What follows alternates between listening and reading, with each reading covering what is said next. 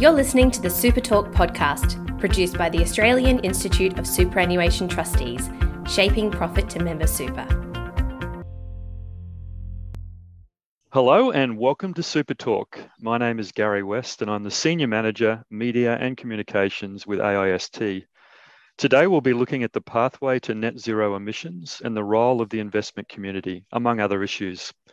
Joining me is Andrew Saunders, Head of Natural Climate Solutions at investment manager and advisor QIC.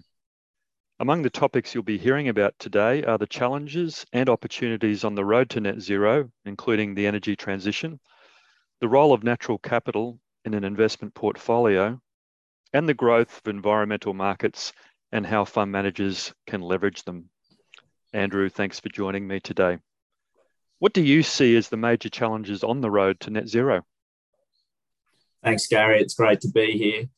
Yeah, I think there's a few, but I guess there's kind of three key ones that I see. And the first is decarbonising hard to abate sectors. And when I mention hard to abate sectors, think about energy and heavy industry, those entities with scope 1 dominant emission profiles.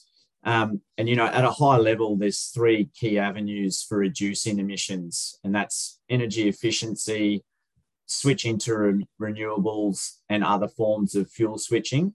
And once you've exhausted those avenues, you're left with offsetting your residual emissions.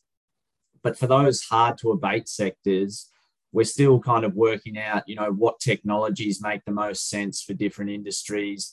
When are these technologies likely to become commercially available, and what can be done now to reduce and or offset emissions, acknowledging that the next 7 to 8 years leading up to 2030 are really critical in terms of turning the ship around and kind of having any chance of reaching that 1.5 to 2 degree outcome.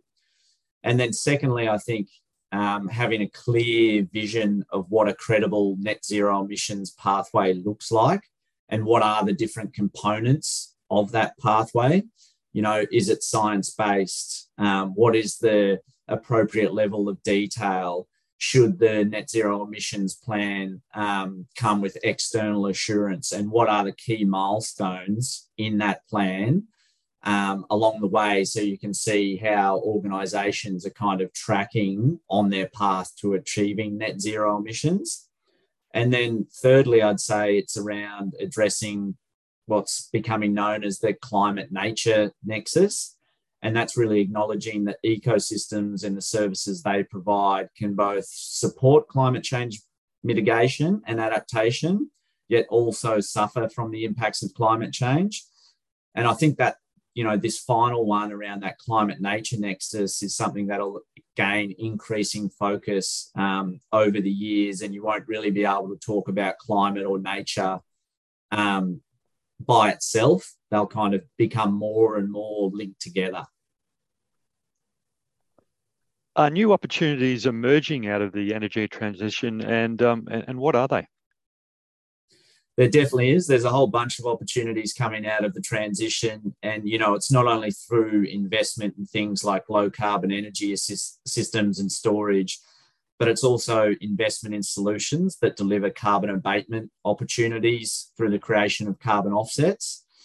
And, obviously there's a lot of focus in the media and discussion around carbon offsets at the moment. And, from our perspective, while they shouldn't be the plan to decarbonise, they can play an important role in delivering a faster, deeper transition to net zero and beyond.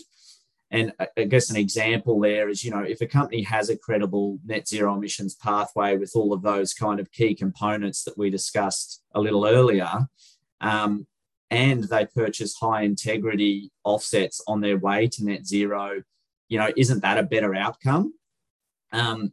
If they purchase the right types of offsets, they can deliver a whole range of additional co-benefits to the broader environment and the community. And I think, this focus on carbon offsets and the role they play will just continue to become more important as we get closer to kind of these interim targets, 2030 and 2040, and then the long term of net zero emissions by 2050. I'd like to ask you about natural capital. Can you tell us what is natural capital and what role can natural capital play in a diversified portfolio? Sure. When you think about natural capital, really we're thinking about, vegetation, soil, water, oceans, biodiversity, and the services that they provide to our businesses, people, and the economy. So, and when I talk about those services, think about things like climate regulation, water filtration, pollination, etc. And I think, in terms of the role that natural capital can play in a diversified portfolio, firstly, there's the real asset backing component. So the returns are generated by physical assets, such as commercial agricultural land and diverse agricultural commodities. And then secondly, the returns are anticipated to provide low correlation to traditional investment classes and inflationary hedge characteristics, which is becoming, increasingly more important in today's economic environment.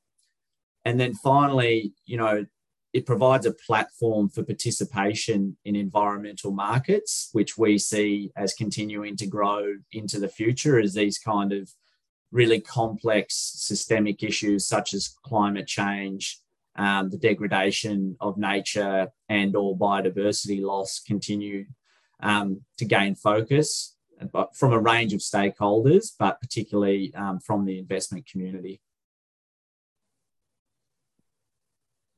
There's an increasing focus on environmental markets. How are fund managers leveraging these markets to deliver environmentally responsible products that are also commercially competitive?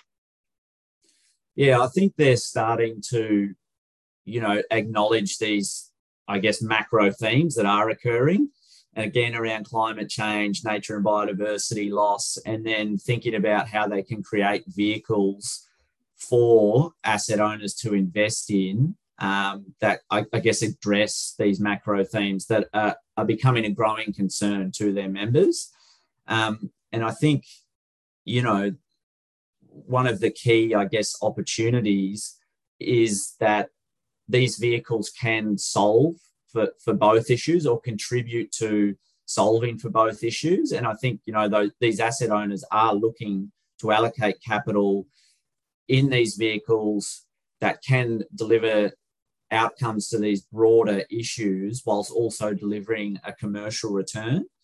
And I think they're also looking to leverage the development of this environmental market to deliver multiple benefits from a single project. And it kind of goes back to that co-benefits piece I was talking to earlier, where you might be developing a carbon offset project, let's say a reforestation project, and that reforestation project might deliver a range of additional co-benefits, including improved biodiversity outcomes, a reduction in erosion into local waterways and catchments. It also might provide local opportunities for businesses in terms of,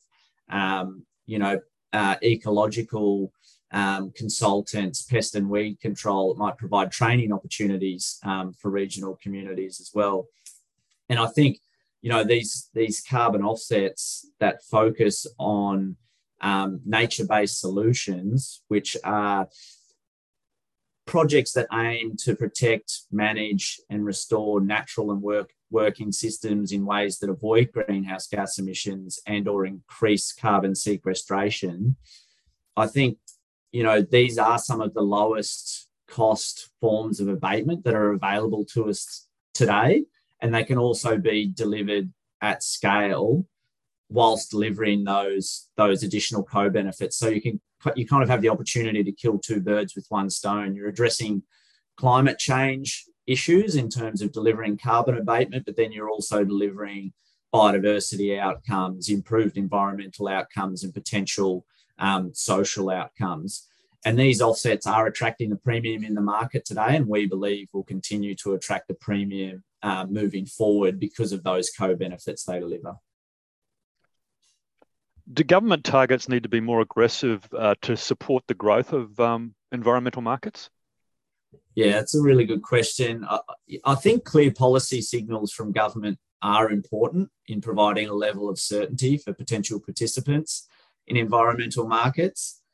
However, I do think the level of awareness around some of these issues, such as climate change and biodiversity loss, is growing among investors. And this has been facilitated through the onset of disclosure frameworks, such as the Task Force for Climate-Related Financial Disclosures, and now the development of the Task Force on Nature-Related Financial Disclosures.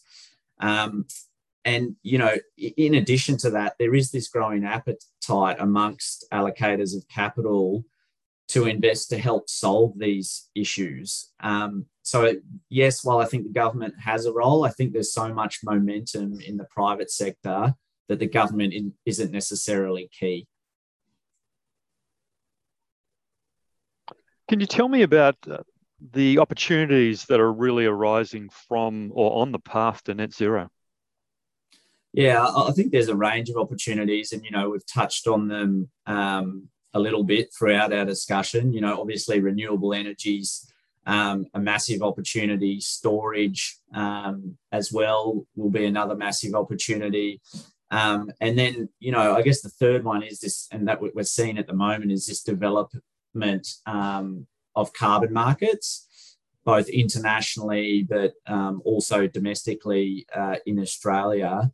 And then I think off the back of that carbon market development, biodiversity markets will develop. And, the World Economic Forum released a paper last week on the importance of biodiversity credits and these biodiversity markets developing, particularly for that reason, that there's these two, large macro global issues that are interlinked with climate change and nature loss. And so those two markets are going to have to develop to help solve those issues. And, here in Australia, we've seen the announcement of the federal government around the development of their biodiversity certificate scheme. So I think that'll be a big tailwind off the back of the carbon markets, which are obviously developing domestically and internationally. That's all for this episode of Super Talk. Thanks to Andrew Saunders of QIC. For more episodes of Super Talk and for more information on the work of the Australian Institute of Superannuation Trustees, visit our website at aist.asn.au, and don't forget to subscribe to this podcast.